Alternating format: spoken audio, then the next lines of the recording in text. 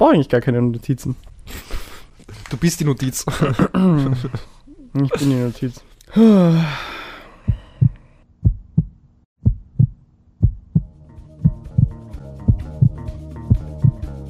Retalk by Rework. Der wohl professionellste Podcast seit Erfindung der Elektrizität. Herzlich willkommen In dieser kleinen Abstellkammer, die wir als unser Podcast-Studio bezeichnen. Viele kennen sich nicht aus. Wir auch nicht. Willkommen zurück. Welcome back. Willkommen, Alex.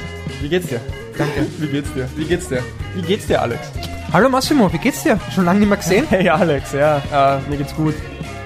Und wie geht's dir? Schon wie du schon wieder denkst, ach, vergleichen. No pain, no gain! Um 3 Sätze, Alex! 3 Sätze! Rework Werkstatt Coach Gräber am Apparat. Wenn wir eine Sache können, dann ist es guten Kaffee trinken und gute Kekse essen. Der war so geil! Mit Rework kann's mir nur gut gehen. Ja, leg los, wenn du bereit bist. Tja. Herzlich willkommen zu unserer 50. Ausgabe des Retalks. So eine Special Edition, Wow. Golden Edition 50 auf Episoden. Rework. 50 Jahre, oder? Wir haben das letztes Mal schon gesagt, oder? Haha, selber Joe, nur 50 Jahre. Ja, Wahnsinn. Ist schon eine Zahl, oder? Denk mal, 50 Mal, zumindest, nein, mehr als 50 Mal, wenn du sagst, Zweiteilung von Episoden. Dann sind's 100, okay, dann sind's 100. Aber sind wir jetzt echt schon oft zusammengesessen, haben viele Sätze geplaudert, viel Wissen gedroppt, viel Scheiß auch geredet. Hoffentlich, mal mehr, mal weniger. Ich hoffe, wir sind besser geworden oder schlechter. Weiß Sei ich jetzt nicht. dahingestellt. Anders das auf jeden können Fall, wir oder? nicht beurteilen oder Ja. sollten nicht beurteilen, das Ja. sollen die anderen beurteilen. Wir sollten so Reaction-Content von unserem eigenen Zeug machen. So, wir hören jetzt Live-Episode Nummer 1 und kommentieren sie. Aber das wär- wäre wirklich lustig. bevor wir hätten ein Video, weil dann könnten wir anschauen, wie wir unsere erste Episode machen. wie wir und uns dann, bewegt haben und wie wir ausgeschaut haben. Ja, das wäre wirklich lustig. Wenn Ja, du hast definitiv anders ausgeschaut. wenn die Zeitspanne noch größer wäre, wäre es sicher noch lustiger und noch spannender. Ja. Aber yes. Ja, du warst noch nicht so ein Kasten, wie du jetzt warst. Und, Danke, das ist warst wirklich auch noch. Balsam für meine Seele. Ja, jetzt passt kaum noch meine Eingangstür da rein. Unglaublich. Muss bald den Türstock So wird die ausbauen. Fantasie zur Wirklichkeit. Ja, wer weiß. Eines Tages. Erzähl, Alex. Hast du was mitzuteilen? Nicht viel. Oh ja, eigentlich schon, oder? Wir waren Sehr gut. auf dem Recamp. Oh, das Recamp. Das Stimmt. war ja in der Zwischenzeit. Es ist schon 2 Wochen wieder her. Oh ja, Wir Wahnsinn. sind schon wieder in der Wirklichkeit. Es war anspruchsvoll, schön und lustig. Mhm. Oder? Es war Mhm. wirklich sehr angenehm, sehr gute Gruppe haben wir erwischt. Und da muss ich auch wirklich wieder sagen, da glaube ich, gehe ich teilweise ein bisschen zu naiv rein. Da habe ich wieder gemerkt, dass es schon sehr essentiell ist, dass wir ein ziemlich ähnliches Niveau haben von der Leistungsfähigkeit, weil es dann einfach für andere, für mich natürlich nicht oder für dich auch nicht, ganz im Gegenteil, ich glaube, dass sogar wenn Schwächere dabei sind, dass man das eher mehr genießen kann. Aber natürlich wissen wir, dass einige auf Wettkampf für sich vorbereiten und das ist für die definitiv kein Spaß und sie wollen auch wirklich Gas geben. Das haben wir auch am Anfang gemerkt. Das war eine echt lustige Erkenntnis. Also letztes Jahr grundsätzlich waren ein paar unter Anführungsstrichen schwächere Leute Oder Anfänger, dabei. eigentlich Anfänger, weil wir hatten ja einen dabei. Hallo Ja. Pascal, servus, freut uns. Dass du diesmal nicht dabei warst, tut uns in unserem Herzen weh, unsere Seelen weinen. Aber du hast dir nicht freigenommen von der Uni, Schande auf dein Haupt.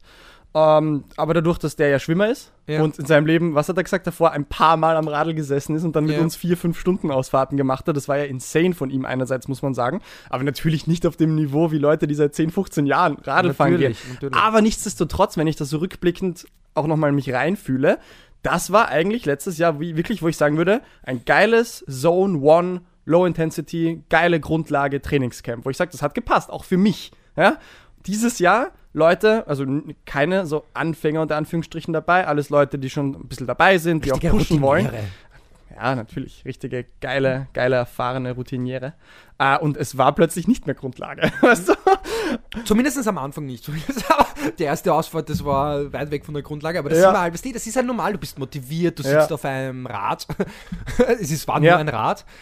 Aber es ist nicht absurd, wenn wer unter eben Schwächeres dabei ist, dann muss man sich zurückhalten und plötzlich ist es Grundlage und dann sind alle, es waren die Leute relativ gleich diesmal, aber jeder will plötzlich pushen. Aber ich habe dann trotzdem die Leute, die dann wirklich pushen wollen und die dann da mehr dabei sind und die dann aber dann sagen, okay, okay, jetzt muss ich Rücksicht nehmen auf 1, 2 Leuten, aber für was bin ich jetzt da? Da habe ich wirklich erkannt, hey, stopp, ich muss jetzt wirklich teilweise dann aufpassen und wenn dann die Gruppe größer wird, natürlich muss man den dann entweder splitten oder man muss versuchen, eine homogene Gruppe zu schaffen, weil einfach dann für diejenigen dann mühsam wird. Und da muss man wirklich drauf Acht geben. Ja, aber was heißt hier mühsam werden? Ist es nicht geil, wenn sie dann ein bisschen lernen, was eigentlich Low-Intensity-Training wirklich bedeutet? Grundsätzlich ja, gebe ich dir recht, aber sie werden in dieser einen Woche das nicht lernen können, weil es ja wirklich auch hier da drinnen im Kastel ist und das nicht in ihren Narrativ passt und ich muss mich anstrengen und ich muss Gas geben und dann musst du eine 3-stündige oder noch längere Therapiesitzung machen, was jetzt eigentlich wirklich Grundlage ist und was ist locker.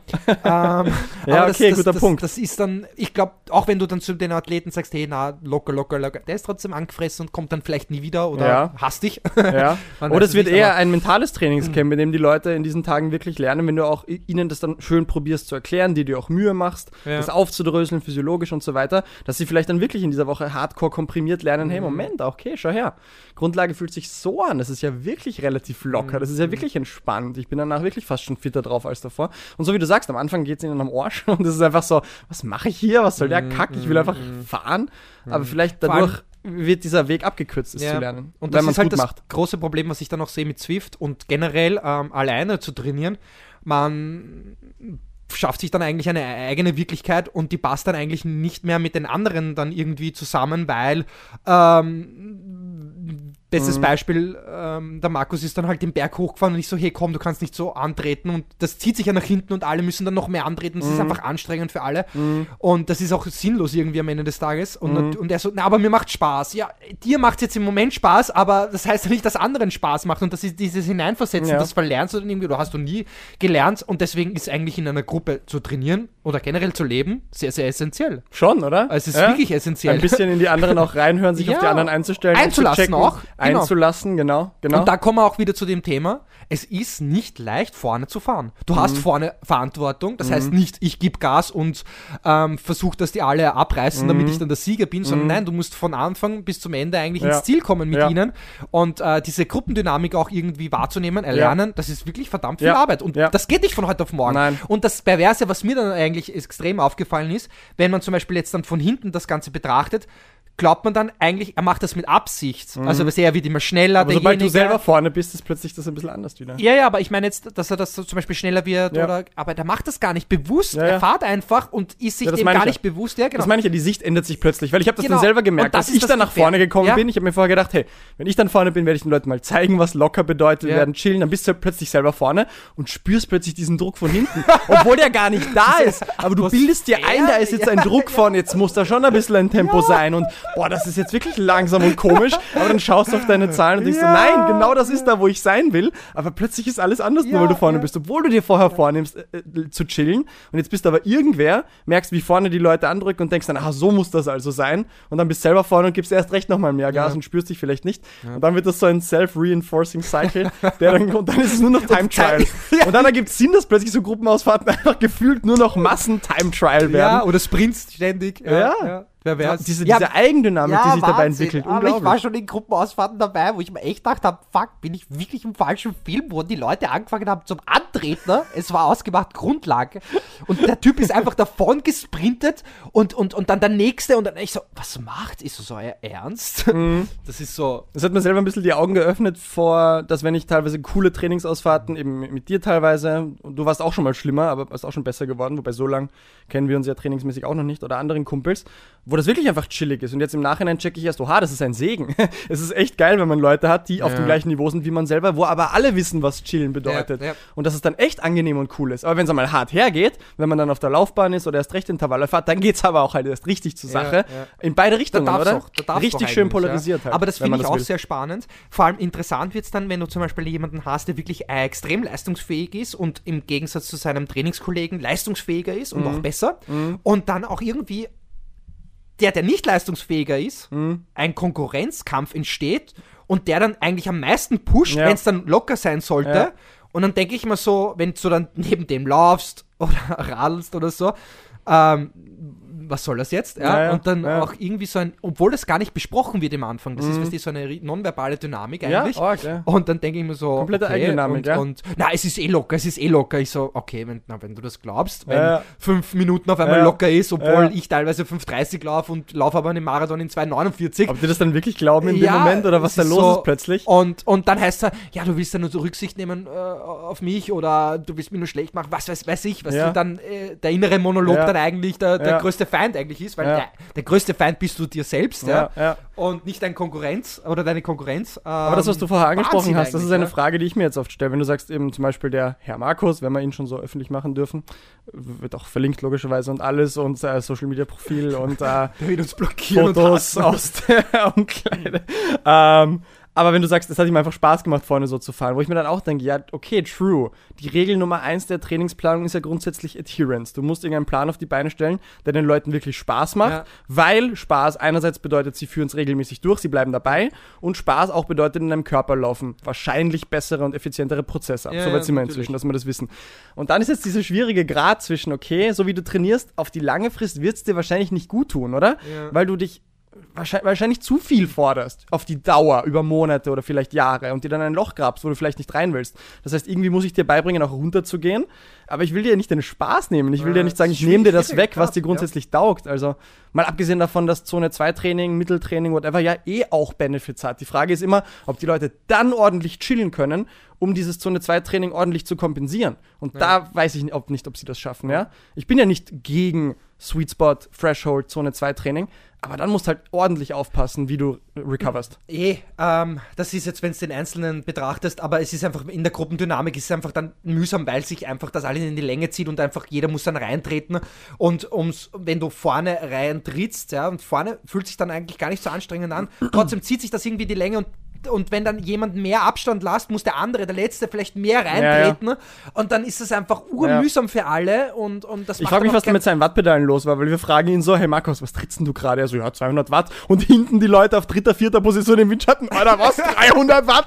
400 Watt und so, was? Ich glaube, er hat eingestellt alle 10 Minuten, nicht so, weißt du, 3 Sekunden, 30 Sekunden. Nein. Nein, aber es ist aber ich muss auch dazu sagen, in einer Woche kann man das schon ruhig einmal machen, ja. Aber es ist halt trotzdem, es ist halt absolut. irgendwie dann trotzdem mühsam für alle und Es ist ja auch von Tag Man zu Tag muss- besser geworden. Wo ich stolz auf die Leute bin, muss ich sagen, ich habe gedacht, irgendwann Tag 3, 4 kommt irgendeine Art von Einbruch, weil sie sich zu sehr fordern.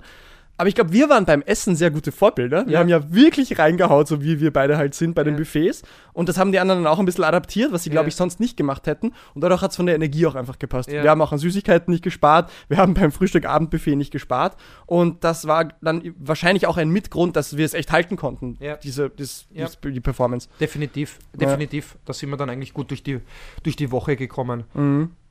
Ja, war ein schönes Erlebnis und summa summarum hat es dann eigentlich gepasst, auch von Markus seiner Seite. Und dazu sind wir ja dann eigentlich da, dass wir das eigentlich irgendwie dann noch lernen.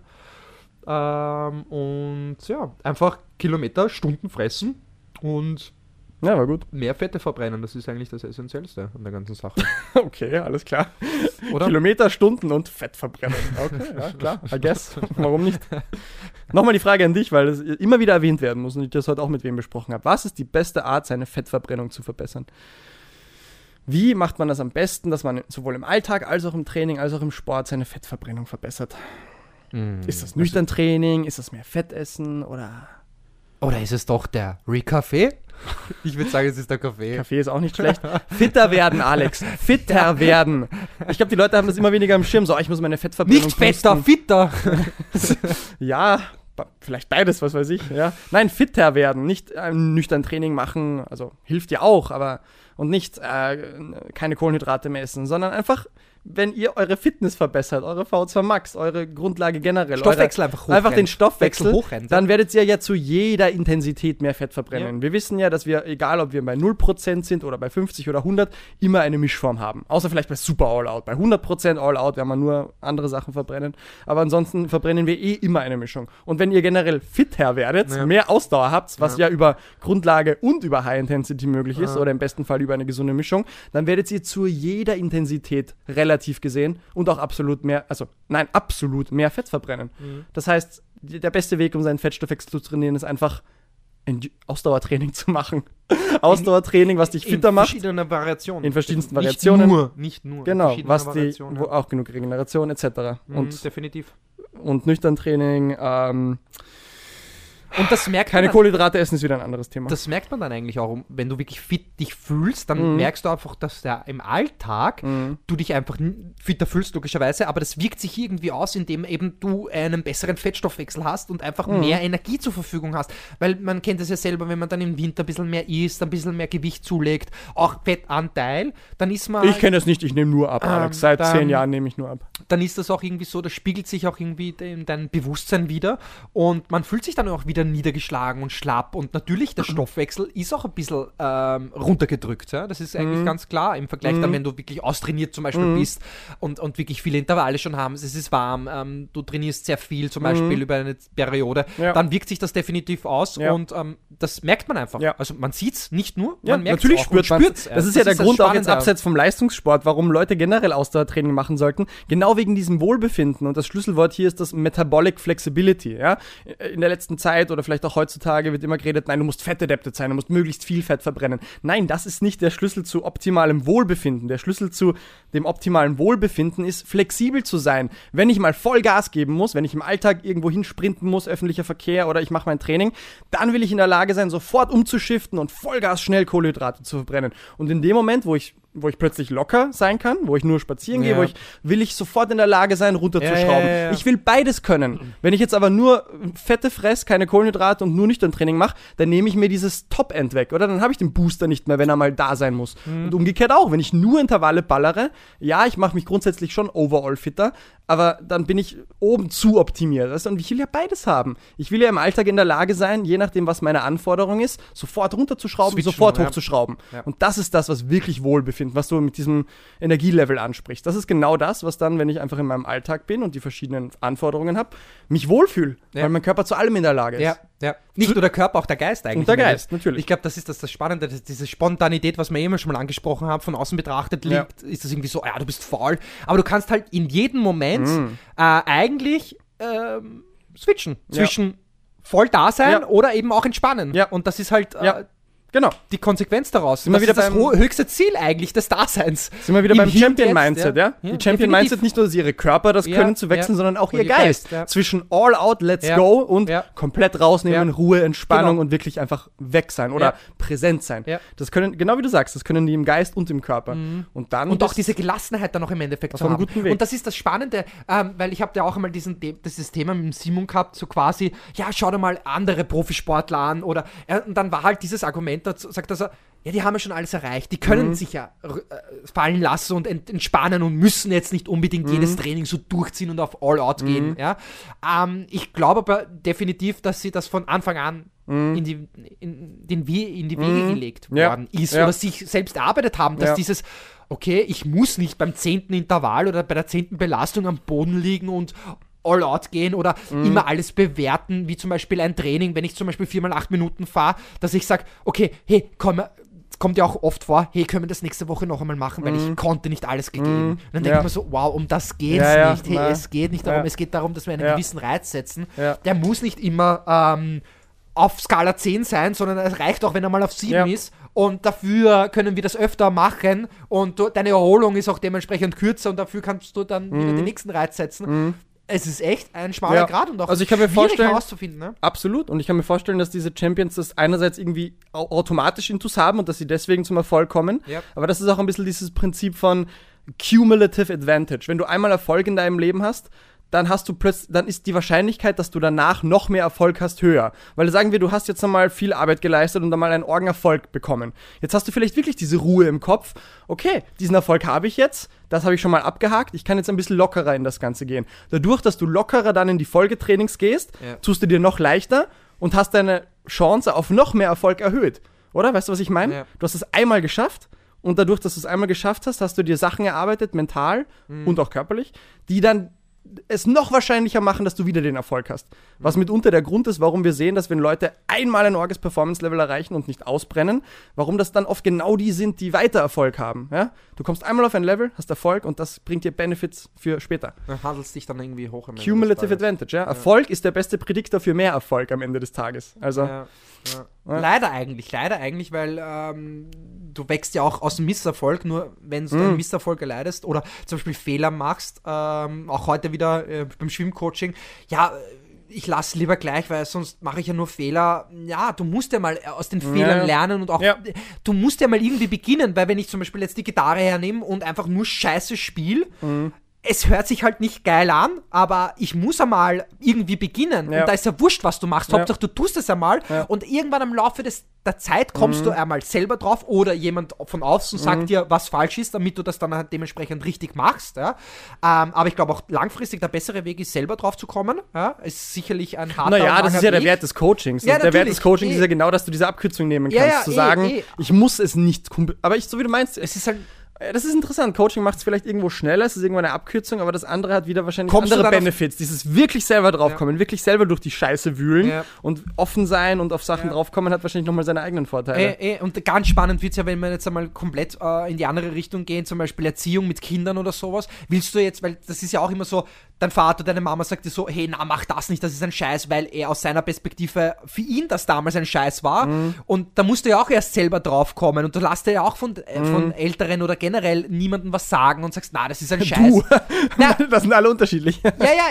Es sind alle unterschiedlich, aber jetzt einmal, sagen wir mal, in dem einem Extrem. Ja, es gibt eine Tendenz dafür, dass man als Jugendlicher keinen Bock hat, weiß Gott, wie auf die Eltern zu hören und du willst dein eigenes Ding machen. Ja. Und das ist halt dann auch schwierig, wenn man jetzt nicht so sehr abdriften eigentlich. Aber das ist auch faszinierend, mit dem ich mich eigentlich dann befasse. Wie willst du das deinem Kind beibringen, dass du sagst, hey, schau, diese Fehler habe ich gemacht und ich würde dir die nicht empfehlen und sie macht aber dann wahrscheinlich genau diese Fehler, oder? Es ist irgendwie so. Jetzt ist die Frage, sobald du es erwähnt hast, wird es dann zur Wirklichkeit, oder? Aber ist vielleicht gut, oder? Weil dann hast du diesen Samen gesetzt, diese Idee, dann wird es ausprobiert und dann kommt, also ich bin ja ein großer Verfechter davon, dass du Erfahrung machen musst, um Dinge wirklich zu lernen, oder? Ja, natürlich. Dinge auf intellektueller Ebene zu lernen, schön und gut, aber etwas tatsächlich mit deinem Körper und deinem ganzen Sein durchzumachen, ist was anderes, ja?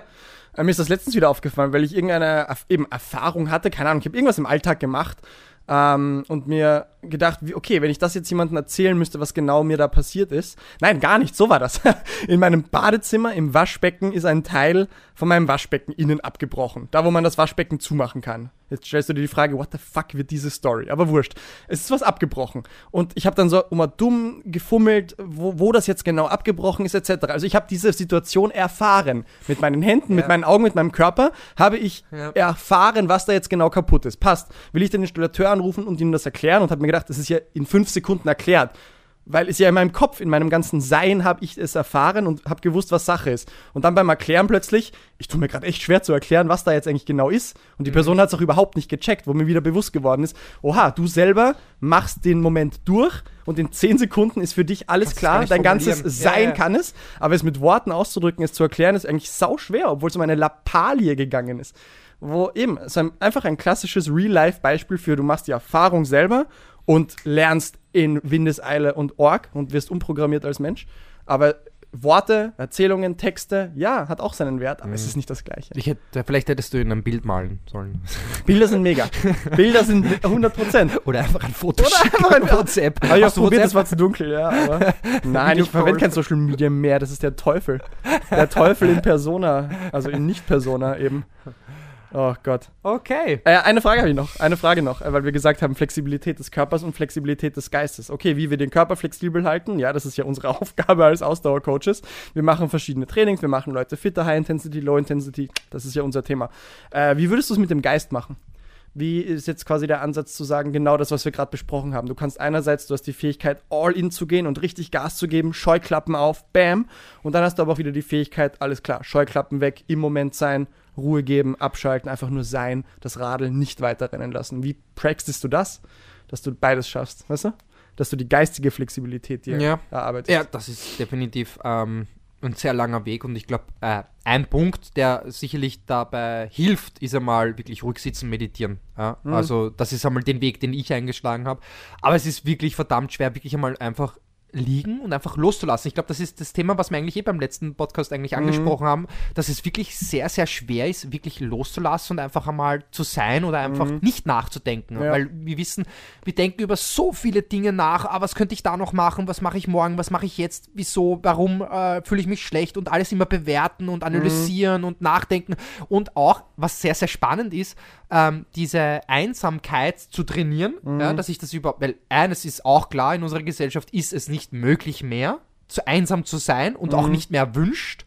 Wir fürchten uns davor, wir haben Angst davor, weil wir ständig irgendwelchen Reizen ausgesetzt sind und auch natürlich unsere Gesellschaft, unsere Kultur auch irgendwie diesen Rahmen gibt, indem wir halt 40 Stunden arbeiten, wir heimkommen, mit unserer Frau reden, unseren Kindern, Fernsehen, lesen, Musik hören, im Auto sitzen, nur Musik hören, irgendwo hinfahren und so weiter, Zeitung lesen, ja, ständig mit irgendwelchen unnötigsten Informationen eigentlich beballert werden. Ja. Übrigens dazu, ich lese gar nichts mehr, was jetzt Neuigkeiten, ich höre keine Nachrichten mehr, gar nichts, das lasse ich komplett weg, weil ich weiß, dass es einfach zu viel Information, was bringt mir Informationen, wo ich keinen Einfluss drauf habe und das ist eigentlich nur negativ die ganze Zeit. Nichtsdestotrotz, und ich glaube, da wird es uns halt in erster Linie richtig schwer gemacht, dass wir das überhaupt lernen und natürlich, was auch spannend ist, dass der innere Monolog dadurch größer wird. Also umso stiller es ist, umso mehr redest du mit dir selber dann eigentlich und dann kommt dieser Punkt, okay, wie schalte ich das aus? Und ich schwöre dir, das ist wirklich verdammt viel Arbeit. Also ich merke auch beim Meditieren, dass ich das noch immer nicht perfektioniert habe und noch weit davon entfernt und immer, natürlich, jetzt kommt einmal der erste Punkt, das eben, was wir schon öfter angesprochen haben, dass halt eben der Gedanke kommt und den nicht mehr weiterdenkt, sondern einfach ziehen lassen sollte. Aber es ist halt immer, du wirst halt ständig unterbrochen, weil wir haben ja gesagt, das ist ja so die Vipassana-Meditation, dass du halt eben nach innen gerichtet bist und einfach deine Wahrnehmung trainierst, was in deinem Körper passiert, irgendwelche Vibrationen oder sonstiges, Schmerz und so weiter. Und dann kommt halt eben ein Gedanke auf und dann darfst du halt nicht den Fehler machen, unter Anführungszeichen, den weiterzudenken und einfach es ist verdammt schwer, wirklich nur an das zu denken, also wirklich so fokussiert zu sein und wirklich diese Achtsamkeit und auch diese Konzentration zu entwickeln, dass du dich auf diesen einen Punkt konzentrierst oder auf deinen Körper, ohne jetzt irgendwelche Gedanken, was mache ich morgen und so weiter. Und ich glaube, das ist halt wirklich das Schwierigste an der ganzen Sache. Ja, also ich glaube, es ist sogar schwieriger, das zu erlernen, als das andere. Das heißt, go. Ja. Ich glaube, einfach einmal stehen bleiben, wenn der Zeit leben, wo Go halt irgendwie der Default State ist. Das ist das, was wir alle mitbekommen. Ich hatte jetzt auch so 2-3 Meditationssessions, wo ich es nicht hingekriegt habe. Ja? Davor waren ein paar echt gute dabei und dann die letzten 2-3 genau das, wie du sagst. Konzentration auf den Körperpunkt, auf deine Atmen, whatever. Und dann Gedanke. Und der nächste Gedanke. Und der nächste. Und dann nach einer ewigen Gedankenspirale, oh fuck, du warst jetzt wieder irgendwo. Ja. Und es ist dann so lustig, retrospektiv zu beobachten, wo du dann bist. Du bist dann wirklich in dieser Gedankenwelt, du lebst in dieser Gedankenwelt und dann reißt sich kurz wieder raus und du kommst drauf, fuck, komplett die Kontrolle verloren, wie dich das mitreißt. Und es war nicht möglich, über diese ganzen 24 Minuten war ich irgendwo und erst danach so, what the fuck ist da abgegangen? Da bin ich zum Beispiel, dass ich das sofort unterbreche. Also da bin ich schon gut, aber das ist halt, ich glaube aber für mich war auch am Anfang das Schwierigste und was auch wir lernen müssen, ist Geduld. Und da jetzt einmal wirklich sagen, okay, ich setze mich einmal eine Stunde hin, mache die Augen zu, auch wenn Gedanken aufkommen, schön und gut, aber wirklich einmal zu warten, wann eine Stunde vorbei ist. Stunde ist schon hardcore. Und was auch richtig spannend, aber was richtig spannend ist, zwischen erfahrene und unerfahrene Meditierende, dass der Erfahrene sagt, die Zeit, diese 60 Minuten vergehen schneller, als im Vergleich zu dem, der unerfahren ist. Würdest du nicht Gefühl zur Zeit. Bist du nicht auch der Meinung, dass diese selben Zeitspannen einfach unterschiedlichst schnell auch vergehen? Also ich bin inzwischen bei 24 Minuten, oder? Anfängerstadium. Und es gibt manchmal diese Sessions, wo ich sage, hey, das waren jetzt 5 Minuten, oder? Das kann nicht sein, dass es vorbei ist. Und dann gibt es welche, wo ich mir echt denke, was ist hier los? Auch spannend, dass das so eine Aber es ist unabhängig teilweise davon, was ich jetzt gegessen habe. Also es ist wirklich mal so, mal so. Aber es ist ständig auf und ab. Crazy. Und irgendwann kommt ein Punkt, wo es einfach gar nicht mehr wahrnimmst. Also dieses Zeitgefühl, in dem du dich hinsetzt, diese 60 Minuten oder auch mehr, also irgendwann einmal den ganzen Tag, oder 10 Stunden meditierst. Ja, denke mal. Dass du das, dass du aber das ist das Paradoxe, bei den besten, unter Anführungsstrichen, Sessions, wo ich wirklich das Gefühl hatte, da war der Geist so leer, wie er nur sein konnte, da war ich wirklich im Moment, das sind die am kürzesten vergehen. Das sind wirklich die, wo ich sagen würde, da waren das gerade 10 Minuten, 5 Minuten. Definitiv. Und da, wo es extrem abgeht, ist echt, wo ich mir manchmal denke, okay. Aber es ist auch nicht uns zu verübeln irgendwie, weil es wird uns auch verdammt schwer gemacht. Und das ist das, was mir aufgefallen ist, jetzt auch im Vergleich, weil es jetzt schon ziemlich lange her ist, jetzt im November, dass in diesen 10 Tagen, wo ich halt eben isoliert war, was betrifft eben Kommunikation, auch mit dem Handy und so weiter, dass es natürlich da einem leichter fällt. Ja, na klar. So wie am Trainingslager auch das Trainieren leichter fällt, weil du nur darauf fokussiert bist. Genau. Du hast 3 Aufgaben, Essen, Trainieren und Rest. Ja? Und du kannst Wobei plötzlich... ich sagen muss, im Trainingslager ist mir auch bewusst worden, dass dieser Rest nicht da war, weil eigentlich immer von A nach B gelaufen wird. Also ich konnte... Da haben wir aber auch ein bisschen unterschiedlich gelebt, weil ich habe mich wirklich schnell und oft auf mein Zimmer zurückgezogen, habe die Ohrstöpsel reingegeben. Es ist trotzdem was anderes. Habe nichts gemacht und du bist dann doch noch länger mit den anderen zusammengesessen. Natürlich. Aber es hat ja auch gepasst. Einkaufen gegangen. Ich war aber auch bin immer um 5:30 Uhr circa aufgestanden, habe meditiert, erste Stunde, dann sind wir laufen gegangen. Das war so meine 60 Minuten eigentlich. Aber ja, es ist trotzdem, wenn du dann auf Strom bist, und viele sind halt ständig auf Strom, und das ist halt dann wirklich sensibilisieren, wirklich, dass sie mal wirklich sagen, okay, ich muss mal rausnehmen. Und das Perverse an der ganzen Sache ist, dass der Mensch erst dann was rausnimmt, wenn er verletzt ist, wenn er krank ist oder wenn ihm irgendetwas Schlimmes widerfahren ist. Ja. Ich habe mir letztens ein Movie angeschaut, einen Film, der eigentlich sehr, sehr lustig war. Der Film war eigentlich schlecht, aber ich finde, der Kontext dahinter war sehr, sehr spannend.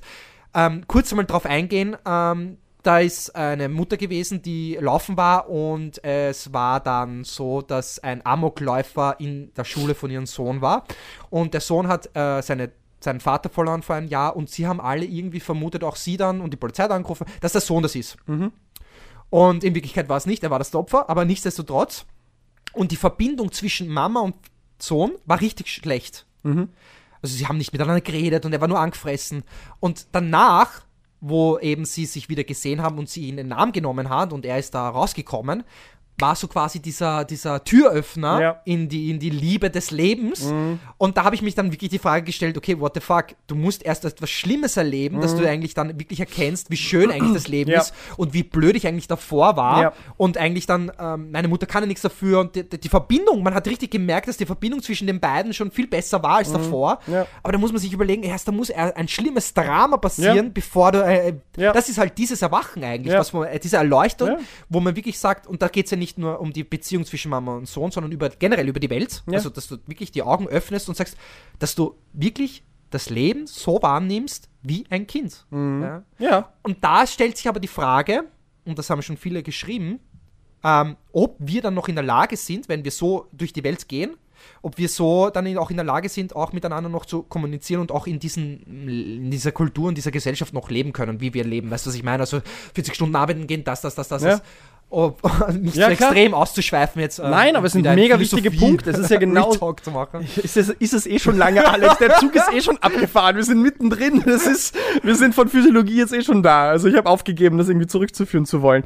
Ja, genau wie du sagst. Wir sind ja teilweise einfach nur absurd blind. Ja. Wir denken, wir sehen die Welt, wie sie ist. Wir denken, wir sehen die Umgebung. Aber wir nehmen so viel nicht wahr. Ja. Genau wie du sagst. Das Gehirn der Kinder, es ist noch so ungeprägt, wenn wir doch ein bisschen es physiologisch betrachten, es ist noch so oder sagen wir so, überverschalten eigentlich, weil wir wissen ja, dass über die Entwicklung hinweg nicht mehr Verbindungen kommen, sondern unnötige Verbindungen weggekappt werden und gewisse verstärkt werden. Aber das Gehirn der Kinder ist überverschaltet und sie nehmen alles frisch wahr. Ja. Alles erregt ihre Aufmerksamkeit. Sie messen allem dem gleichen Wert zu. Alles kann faszinierend sein. Und erst über was halt deine Eltern, Geschwister, Umfeld dir vorgibt, wo deine intrinsischen Interessen sind, das verstärkt sich dann. Ja. Genau. Aber es geht halt dann extrem, also was ja einen Vorteil hat. Der Vorteil ist, Dinge werden effizienter. Du musst über Dinge nicht mehr so viel nachdenken. Du bist nicht von allem abgelenkt. Du kannst dich auf gewisse Dinge fokussieren. Hat ja seinen Vorteil. Der Nachteil, du wirst blind.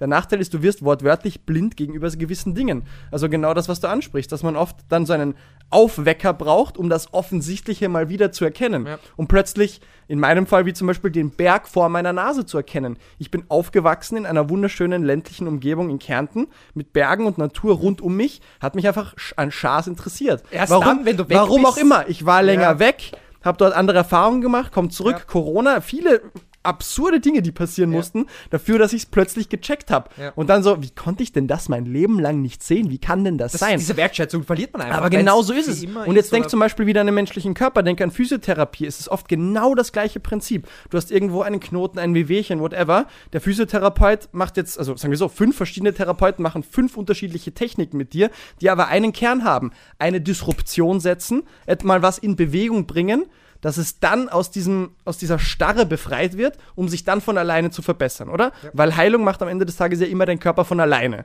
Egal, ob du ein Medikament nimmst oder eine Therapie machst, ob du Training machst, der Körper richtet es ja von selber. Alles, was du machst, ist ihm kurz diesen Anstoß. Ja. Wie der Karren, der im Schlamm feststeckt, und er wird ja gern von allein raus, aber es geht nicht. Und du musst ihm mal nur diesen Push geben. Und das ist oft eben ein Traumata auf der geistigen Ebene. Ja? So ein Traumata, ein schlimmes Erlebnis. Es kann ja auch ein wunderschönes Erlebnis sein. Ja? Meistens sind es eher schlimme Erlebnisse. Ja. Die rütteln dich ja mal aus diesem lokalen Minimum hoch, damit dann wieder was weitergehen kann. Damit da mal was wachgeschüttelt wird, frisch wird. Ja. Aber ja, wir müssen grundsätzlich alle davon ausgehen, dass wir eigentlich unglaublich blind sind und dass wir so viel Offensichtliches nicht wahrnehmen. Und dann sprichst du eben an dieses Miteinanderleben. Und können wir noch miteinander leben? Es ist eher ein interessanter Punkt. In dem Moment, wo unsere westlichen Gesellschaften immer egozentrierter werden, oder? Ich schaue auf mich, auf mein Wohlbefinden, ich muss es hinkriegen und ich bin ja auch sehr gefordert, ich muss schauen, dass ich das irgendwie überlebe und schaffe, ich verstehe es ja. Aber wie soll ich dann noch auf dich eingehen? Ja? Man schafft es ja kaum noch bei seinem engsten Partner, geschweige denn bei seinen Eltern, geschweige denn bei seinen Freunden zu sagen, ich sehe deine Perspektive, ich weiß, wie es dir geht, ich habe auch die Energie. Nein, überhaupt nicht. Warum? Weil man so mit sich selbst beschäftigt ist. Du hast gar nicht die Ressourcen dafür. Nein, nicht. Du bist so mit dir selbst beschäftigt und hast gar nicht... Ja, und dann bin ich verwundert... Du kennst das gar nicht, du fühlst das einfach nicht, ja. Das ist und dann bin ich verwundert, dass die Leute überhaupt noch teilweise miteinander reden können, weil... Eben, mal so wirklich gegenseitig auf sich einzugehen. Und das tut ja auch teilweise weh, weil teilweise musst du dann anerkennen, oha, schau, diese andere Perspektive, wenn ich die probiere einzunehmen, die rückt mich auch ein bisschen in ein anderes Licht. Und plötzlich sind Dinge doch nicht so geil, wie ich dachte und so perfekt. Ja. Und das tut auch manchmal weh. Ja. Es kann schön sein, aber diesen Schmerz muss man auch manchmal anerkennen. Aber ja, ich sehe das auch sehr, sehr kritisch. Auch zum Beispiel auch wieder ein Beispiel zu nennen. Von heute in der Schwimmhalle hatte ich ein Coaching und habe halt eine Technikübung erklärt. Und dann ist halt ein Mädel gekommen. Wie alt war die? 25, 26, wenn überhaupt. Und hatte ein Bikini an, keine Badehaube und eine Schwimmbrille und ist halt gekrault, ja. Und er ist halt dann weggeschwommen und sie war halt ein bisschen noch weg und ist dann zur Wand gekommen. Und er hat halt die Übung gemacht und nach ca. 25 Meter ist ihm fast drauf, aufgeschwommen natürlich. Und dann dreht sie sich um und schaut mich an und regt sich natürlich furchtbar auf. Und dass das unverschämt ist, dass der da jetzt weggeschwommen ist und sie ist sehr schneller und das ist unhöflich. Und ich habe zu ihr gesagt, was ist los? Du kannst erstens überholen und zweitens... Du bist nicht alleine auf der Welt. Ich meine, was geht ab? Und er hat das ja nicht mit Absicht gemacht. Ich habe gesagt, er hat dich nicht einmal wahrgenommen. Er war so beschäftigt, was ich ihm erklärt habe. Und ja, was soll's, ja? Und sie hat es aber dann irgendwie auch nicht eingesehen. Dann habe ich ja nochmal mit ihr geredet und sie so, nein. Und ich so, ja, okay, wo ist denn deine Badehaube zum Beispiel? Du solltest auch eine Badehaube aufhaben, weil die Haare dann, weißt du, das ist ja nicht hygienisch und so weiter. Nein, muss ich nicht. Und ich so, ja, er muss auch nicht dich vorlassen. Ja. Weißt? Ja. Und dann habe ich mir gedacht, echt, was ist los? Und ich habe ihr noch einmal erklärt, hey, sorry, er hat das nicht gesehen, er hat das nicht mit Absicht gemacht. Und sie so, okay, passt. Ja? Aber dieser erste Eindruck von ihr, weil da kommt wieder diese Wahrnehmung, die halt einen prägt, dass sie davon ausgegangen ist, dass er das mit Absicht gemacht hat, dass er quasi sie in den Weg gestellt hat und sie gleich, das ist unhöflich und somit, das summiert sich ja dann auch irgendwie und somit kriegt sie dann vielleicht einen Hass zu Männern, wird sich vielleicht nicht mehr reproduzieren und das kann man halt wirklich ins Unendliche spinnen, ja.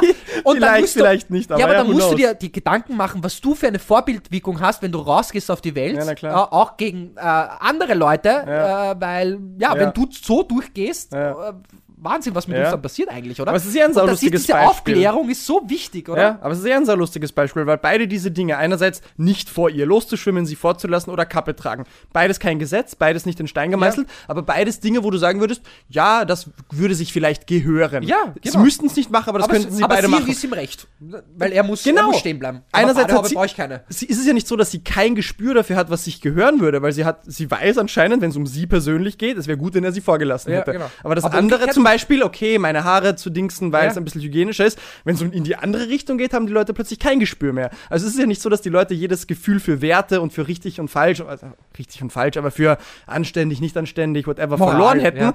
aber es wird teilweise so selektiv angewandt. Dieses Messen mit zweierlei Maß. Wenn es um mich geht oder um meine Nähesten geht, dann wäre das angebracht. Aber wenn ich das machen müsste, ja, dann denk ich gar nicht dran, dann sehe ich es gar nicht erst. Und das ist so, nein, das ist genau dieses extra bisschen Effort, dieses extra bisschen Mühe, was man in die Welt mitbringen sollte. Zu sagen, auch wenn ich mir da jetzt ein bisschen mehr Arbeit machen müsste, es ist halt doch irgendwo das Richtigere zu tun und es wäre das Schönere. Aber dann verstehe ich die Leute wieder, weil das ist ja auch wieder Arbeit. Und wir sind schon so gefordert, weißt du? Wir sind schon so gefordert mit der Welt. Und dann haben wir einfach nicht mehr die Energie dafür. Und ist echt spannend, echt spannend. Dazu könnte ich auf jeden Fall ein geiles Buch empfehlen. Die Anleitung zum Unglücklichsein von Paul Watzlawick. Ist ungefähr 150 Seiten, hat man schnell, wenn man will, gelesen. Ist sehr, sehr lustig mit einigen Anekdoten. Kann ich wirklich wärmstens empfehlen. Also wirklich, das ist ein geiles Buch, sehr, sehr lustig. Überhaupt Paul Watzlawick, der beschäftigt eigentlich genau mit solchen Dingen. Ja. Und, sollte man wahrscheinlich gelesen haben. Er ist sollte Österreicher, oder? Würde ich jetzt einmal so aus dem Stegreif sagen. Ich habe das irgendwie im Kopf. Also als Österreicher sollte man eigentlich den Paul Watzlawick gelesen haben, oder? Ja, also das ist eine Pflichtlektüre, definitiv. Also Anleitung zum Unglücklichsein, dass wir eigentlich selbst ein Kärntner! Ja, ich würde sagen, jeder geht jetzt gefälligst da raus und kauft sich dieses Scheißbuch. Ein Villacher, schau her. Ja, schau, also wirklich, hat schon viele Bücher geschrieben. Ist aber dann anscheinend ausgewandert nach Amerika und in Kalifornien gestorben. Ich weiß jetzt nicht seine Biografie jetzt österreichischer Philosoph, Psychotherapeut, nicht schlecht. Ja, voll. Also dieses Buch ist wirklich sehr, sehr lustig. Nicht schlecht. Da geht es eigentlich genau um das, was wir eigentlich gerade erwähnt haben, über Wahrnehmung und wie ich da eigentlich meine Welt interpretiere und mir dann eigentlich selbst zum Unglücklichsein, mir selbst verhelfe eigentlich in Wirklichkeit. Ja, interessant. Und beides liegt so nah beieinander. Ich könnte genau dasselbe mit Glück empfinden. Ja. Um kurz den Bogen zu spannen, worauf ich ja eigentlich am Anfang hinaus wollte mit meiner kurzen Nebenfrage, genau wie wir metabolische Flexibilität trainieren können, genau wie wir durch Training unseren Körper ermöglichen, wenn es locker ist, effizient für locker zu sein und wenn es hart sein muss, effizient für hart zu sein, genauso können wir unseren Geist trainieren. Und das ist jetzt vielleicht wieder ein weiteres Argument, vielleicht auch ein noch verständlicheres Argument für Meditation, zu sagen, das ist genau das Werkzeug, mit dem ihr euch diese geistige Flexibilität erschafft. Dieses Gas geben, all in zu gehen, das können wir im Westen irgendwie. Das haben wir immer schon mitbekommen, das ist das Narrativ unserer Gesellschaft. Aber das andere haben wir verlernt, oder? Ja. Ähnlich wie bei dem Training, wo momentan No Pain, No Gain vorherrscht. Intervalle, das kann irgendwie jeder. Gas geben, das wollen die Leute, aber locker, richtig schön locker, das müssen die Leute wieder lernen. Oder auch gar nichts. Also wirklich, ich merke immer mehr, das meine ich jetzt als Analogie. Dieses Zone-1-Training, das ist Meditation so in die Richtung. Aber ich meine wirklich auch, dass die Leute, wenn es darum geht, sage ich einmal, hey, machen wir heute gar nichts, das ist ein absolutes No-Go. Also gar kein Sport. Ja. Und das merke ich auch irgendwie bei mir, wenn ich mehrere Tage keinen Sport mache, dass irgendwas fehlt. Das ist ja auch nicht wirklich healthy. Und dann ist auch wieder die Frage, okay, dieses Loslassen brauche ich ja in allen Bereichen. Lustigerweise im Arbeitsbereich hat das niemand so. Also da freuen sich die meisten, wenn sie 3 Wochen. Wobei ich auch glaube, wenn du das immer ständig machst, dass die, wenn sie wirklich Monate nichts machen würden, irgendwie unbeholfen und irgendwas fehlt ihnen am Ende des Tages. Ich glaube schon. Also das schon. Obwohl sie dann in dem Moment sagen, das braucht es nicht. Und das ist vielleicht ein bisschen ein Zeichen, dass die meisten Leute doch nicht ganz so geil wichtig. Erfüllung in ihrem Job finden und Bedeutung. Ja. Genau, aber so wie du sagst, es bietet grundsätzlich eine Routine, die halt Sicherheit gibt. Grenzen, Sicherheit, Struktur, ganz wichtig. Ja. Und dann doch irgendwo auch ein bisschen Sinn von Zugehörigkeit. Mir erzählen das manchmal Leute schon, wenn ich frage, hey, wie geht's denn dir in deinem Job? Und dann so, es ist schon ziemlich Spaß macht das nicht. Aber ich bin halt Teil eines Teams. Und die verlassen sich auf mich. Und ich habe meine Aufgabenbereiche. Und wenn ich nicht da wäre, hätten es andere schwieriger. Und wenn ich nicht da wäre, würden gewisse Dinge nicht erledigt werden. Und allein das kann ja schon ein tolles Gefühl sein. Also es muss ja nicht immer die Erfüllung sein und das Schönste der Welt. Hoch auf die Moral eigentlich, oder? Ja. Wenn die nicht da wäre, dann wird jeder noch egoistischer sein. Aber das ist ganz tief in uns drin. Das ist anscheinend so tief in uns drin, dass wir es doch nicht ganz loslassen. Ich bin ja sowieso grundsätzlich der Meinung, auch wenn wir oft uns über alles aufregen, dass der Mensch ja grundsätzlich wirklich im Kern was Gutes ist. Natürlich. Grundsätzlich, wenn wir die Freiheit haben, tendieren wir zu Altruismus, Zusammengehörigkeit, Hilfsbereitsein und so weiter. Das ist das wird ja in Studien mit Kindern ist das ziemlich offensichtlich, dass grundsätzlich die Tendenz immer zur Hilfestellung ist. Zu freiwilliger, ich will da was Gutes tun. Die Frage ist, wie da teilweise eben Gesellschaftsstrukturen dem manchmal ein bisschen... Ja, das stimmt. Das ist lustig auch. Vor allem hat letztens eine Studie gelesen, beziehungsweise einen Artikel darüber, dass was jetzt da mit Hilfestellungen auch fremde Leute, die sich eigentlich nicht kennen, sich auch helfen, was auch jetzt zum Beispiel moralisch betrifft. Also wenn irgendwelche Probleme da sind. Und das Lustige ist, wenn zum Beispiel du wirst ja auch in deinem Leben immer wieder widerfahren, ob ich jetzt zum Beispiel mein Gegenüber jetzt das unbedingt ansprechen soll. Fühlt sich er da wohl oder nicht? Das wiegt man ja auch oft ab. Und da haben sie herausgefunden, dass die Person, wo es um die eigentlich geht, dass sie eigentlich das möchte, dass man das anspricht, obwohl es dann eigentlich unangenehm ist, aber dann hat sie eine gewisse Wertschätzung und weiß, okay, du interessierst dich für mich und wir können gemeinsam das Problem behandeln, obwohl meistens der Gegenüber glaubt, das spreche ich lieber nicht an, weil das löst vielleicht irgendwelche Gefühle in dir aus, die will ich halt nicht und weißt du, dieses Stillschweigen und von Problemen, das kennt man ja in einer Beziehung oder in der Familie eigentlich, wir sprechen es nie an und somit wird es nie hervorgerufen und es bleibt halt alles beim Alten und man schwimmt halt nur in der Oberfläche, obwohl man dann eigentlich wirklich tiefer graben sollte und auch der Gegenüber das möchte eigentlich. Das hat man dann eigentlich auch, und das hat man mit Fremden auch rausgefunden, dass diese Hilfsbereitschaft nicht nur jetzt beim Handeln, sondern auch wirklich das Sprechen über Gefühle oder sonstiges, dass das gewünscht ist und auch erfüllend am Ende des Tages ist. Und man weiß ja, wenn man zu einem Psychologen geht oder ein tiefes Gespräch mit einem Freund hat, dass man sich dann einfach irgendwie freier fühlt und irgendwie, man hat es loslassen hat man können und irgendwie. Auf jeden Fall. Oder, zweites Beispiel, was natürlich noch besser ist für unser Rebook und Restift, man schreibt es einfach auf. Ja! Scheiß auf Reden. Reden bringt gar nichts, Alter. Schmeißt die Psychotherapeuten, ihr sollt jetzt nur schreiben. Ja, und es gibt nur einen Weg, das ordentlich aufzuschreiben. Ja, mit dem Rebook. Es kann nur ein Buch geben. Ja, aber wirklich. Und dann, dann haben wir schon öfter besprochen, dass wir das eigentlich dann auf die Seite legen und nach einer Woche dann noch einmal liest und so, hey, was habe ich da eigentlich geschrieben und ist das noch immer der Tatsache? Weißt du, was ich lustig finde? Ich scheiß mich oft echt an, Sachen, die ich aufgeschrieben habe, wieder zu lesen. Also ich habe das Gefühl, wenn ich was Schwieriges niedergeschrieben habe, ich habe teilweise Schiss vorm Schreiben, dann mache ich es aber doch, dann geht es mir echt besser. Aber was dann... Wort nur Schiss, das ganze Leben. Das ist überhaupt nicht wahr. Ja, okay, ich verstehe es. Mir geht's voll gut. Aber dann... was hast du dann Schiss? Es zu sehen, schwarz auf weiß zu sehen, was ich da geschrieben habe, wie es mir da gegangen ist, etc. Okay. Und vielleicht die Wunde wieder aufzureißen, weißt du? Ja. Weil durch das Niederschreiben fühlt sich das oft wie so ein richtig schönes Balsam für die Seele, Balsam für die Seele an. Und das dann wieder zu lesen, ist dann oft so, weiß ich nicht, löst das dann wieder was aus, kommt es dann wieder? Aber vielleicht auch diesen Drachen sollte ich mich stellen. Vielleicht sollte ich auch da hinschauen. Voll. Und dann, umso öfter es du liest, umso weniger löst dann vielleicht bei dir aus und entweder ist er dann wurscht oder du hast es dann geheilt. Exposure Therapy, sich dem einfach stellen. Ne? Ja, voll. Ja, auf jeden Fall lange Rede, kurzer Sinn. Meditation als Werkzeug, um dann doch wieder einmal die Scheuklappen wegzulegen und auch diese geistige Flexibilität wieder zu erlangen. Dass wenn ich im Moment sein will, auch wirklich im Moment sein kann. Ich habe das in letzter Zeit mit Gesprächen, also wenn ich abends zum Beispiel noch bei meinen Eltern vorbeigeschaut habe und okay, ich könnte mir jetzt echt diese halbe Stunde schön Zeit nehmen, mit dir ordentlich zu reden, du bist guter Dinge und dann aber mein Kopf rennt, ich muss noch nachher das machen und dann, okay, alles klar, was hast du in der Meditation gelernt? Sei Moment, lass es fließen. Lass diesen Gedanken von das musst du noch machen fließen, sei jetzt hier. Du kannst dir nachher auch noch Gedanken drüber machen, du kannst es nachher auch noch ausarbeiten, sei jetzt einfach mal da. Und dann bist du wirklich im Moment. Und ich schwöre dir, das ist eins der wunderschönsten, das schreibt ja auch Thich Nhat Hanh, glaube ich, in seinem Essential oder Heart of the Buddhist Teachings Buch. Eines der schönsten Geschenke, was du Menschen in deiner Umgebung machen kannst, ist, ihnen deine ungeteilte Aufmerksamkeit zu schenken. Wirklich da zu sein. Das heißt ja nicht, dass du immer die besten Tipps parat haben musst oder die geilsten anderen Geschenke, sondern einfach nur für sie da zu sein, nicht im Kopf woanders, sondern mit deinem ganzen Wesen bist du bei ihnen, hörst ihnen zu und bist für sie da. Aber weißt du, was das Perverse an der ganzen Sache ist? Weißt du, wann das ein Mensch erst zu schätzen lernt?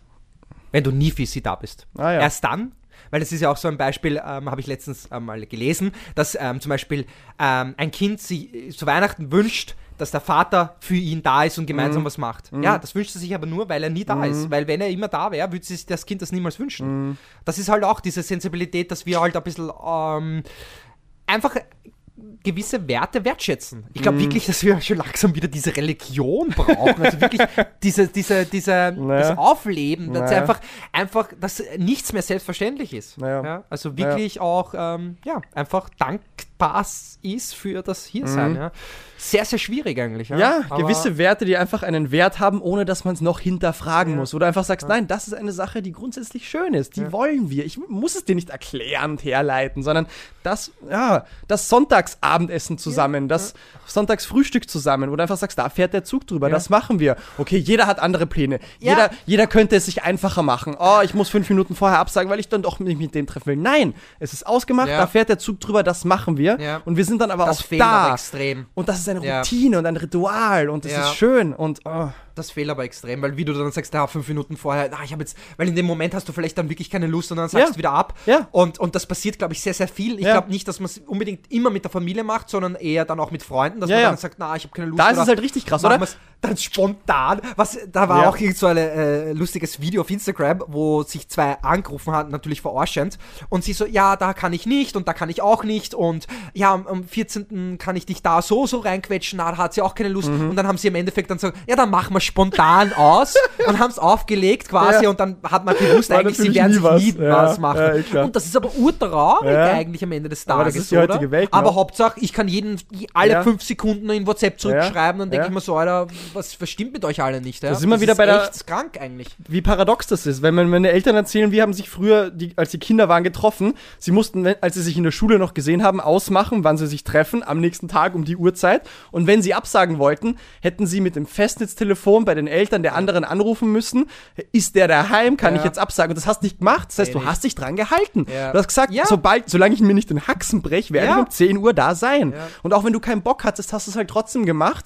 Und es Voll. war dann gut. Aber heute, wir können in 5 Minuten noch vorher absagen und man sollte meinen, geil, Flexibilität, cool, Spontanität. Siehe da, es macht uns nicht gerade glücklicher. Ja. Ja. Und ähnlich mit dem Familientreffen, mit dem Treffen mit Freunden. Es ist, Aber ich finde auch lustig, wenn ich mal denke, zurückblicke, vor wie lang? Vielleicht 20 Jahren, ist eigentlich eine Zeit, habe ich einfach, wir haben in so Reihenhäuser gewohnt und ich habe einfach angeklopft und habe gesagt, hey, bist du da und Oder geh mal was? raus. Ja. Aber das ist jetzt gar nicht mehr, oder? Nein, Das gar ist- nicht. Es ist einfach weg. Das ist, Es ist einfach weg und es ist echt nicht viel und das Zeit. Geilste denk mal. war dann, wenn schon Stromausfall war, dann sind wir alle draußen gesessen im Sommer und haben dann hier halt irgendwas gemacht oder Ja. einfach rausgesetzt und Ja. einfach geschaut und unterhalten oder auch nicht, ist ja Ja. wurscht. Aber Wahnsinn. Ja.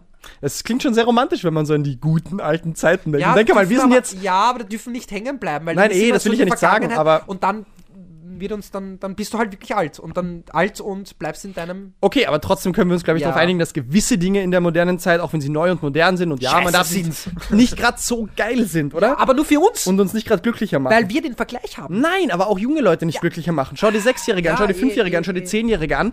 Die sind schon teilweise jetzt mit psychischen Dingen am struggeln, wo du denkst, warum? Ja, Wieso muss so ein kleines Kind jetzt schon mit solchen Ja, Dingen teilweise kämpfen? Aufmerksamkeitsstörungen, Länge mal Breite, Unzufriedenheit etc., das ist ja nicht normal. Ja, Ich will den Teufel nicht an die Wand malen, ich will nicht alles zu negativ sehen, aber es ist, I don't know, keine Ahnung.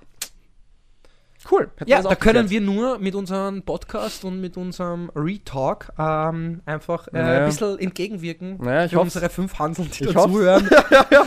Ich hoffe teilweise, dass wir nicht einfach nur zu wahllos Dinge ansprechen, die uns nicht taugen, sondern zumindest ein bisschen auch, wie wir der Meinung sind, dass man auch wirklich was tut, oder? Ja. Weil ich bin inzwischen immer und immer mehr ein Freund von, okay, Dinge ansprechen, Awareness schaffen, schön und gut, oder? Redetherapie, ja, schön und gut, aber Handlung setzen, was tun. Und das darf auch nicht Oder zu auch wenig einmal kommen. nichts tun. Einfach mal schweigen. Ja, aber auch nicht tun als was tun, weißt du? wie jetzt. Die Leute gerade einfach nur. Ja, weiß ich nicht. Interesting. Interesting. Na gut, Alex, cool. Dann würde ich sagen, schieben wir das eigentliche Thema des heutigen Tages Wie lange haben wir jetzt? auf einen anderen Tag. Du lockere 50 Minuten Einleitung. Eigentlich wollten ich habe mich das schon vorbereitet mit Fragen und Ah, hör auf. Okay. Ja, dann schieben wir das halt auf, Ja, oder? okay. Wir haben noch ein, zwei Wir wollten Episoden unbedingt parat. die 50. so eine Special-Ausgabe. War das und- nicht special? Ja, es war special. Wir wollten Ehre, wem Ehre gebührt. Massimo Oh. präsentiert uns Ich unsere bin sehr zu... Masterarbeit. Ja, Ja. das wird eh Wir spannend. nutzen gleich die Zeit und dann präsentierst du das Ganze als Vorbereitung schon für deine richtige Präsentation. Ja, hätte ich mir für die eigentlich Defensie, gedacht. oder? Und ich werde Nehme ich dann einfach auf und schick's einfach ein. Nein, ja, und ich werde einfach dieser kritische, eloquente, gut aussehende, stolze Prüfer sein, Oh. der dich aus Prinzip nicht mag, Oi. nur kritisiert und alles schlecht macht. Wie geil wäre das eigentlich? Das klingt ein bisschen nach Aufarbeitung deines eigenen Lebens. Ja, das sollten wir aufnehmen. Dann schicke ich es einfach ein und dann habe ich das schon abgehandelt. Ja, das wäre voll. sau lustig. Wir sollten mehr Sketches machen und generell ein bisschen mehr Leute verarschen, kommt mir vor. Und uns selber an erster Ja. Stelle. Ja, stimmt. Ja, ich bin nicht unzufrieden, wenn wir das bei Episode 5.1 machen. Das war eine sehr special Episode 50. Es war 100% Improvisation. Und nichts vorbereitet. Wissen aus den Tiefen unseres Gehirns. Bisschen Praxis auch dabei, hoffentlich, mehr oder weniger. Eine Mischung aus Physiologie und Philosophie. Insofern, das sind wir. Das ist Rework. Das Hat ist es euch der gefallen? Retalk. Wenn nicht, ist uns auch wurscht. Wir machen weiter. Es gibt kein Alt. Tschu-tschu. Nur das Schlechte, na, aber wie können wir das formulieren, dass es irgendwie dann positiv wird auch? Das Schlechte ist das Gute oder so irgendwie? Ja, every angel has its devil und umgekehrt. Also ja, klar. Wenn es nicht auch die Downsides gibt, gibt es ja keine Upsides, oder? Ja, ohne genau. Licht keinen Schatten, ohne Definitiv. Tiefe keine Höhen. Und Ja. Absolut. Weise Worte. in diesem Sinne, Alex. Wir hören uns. Work.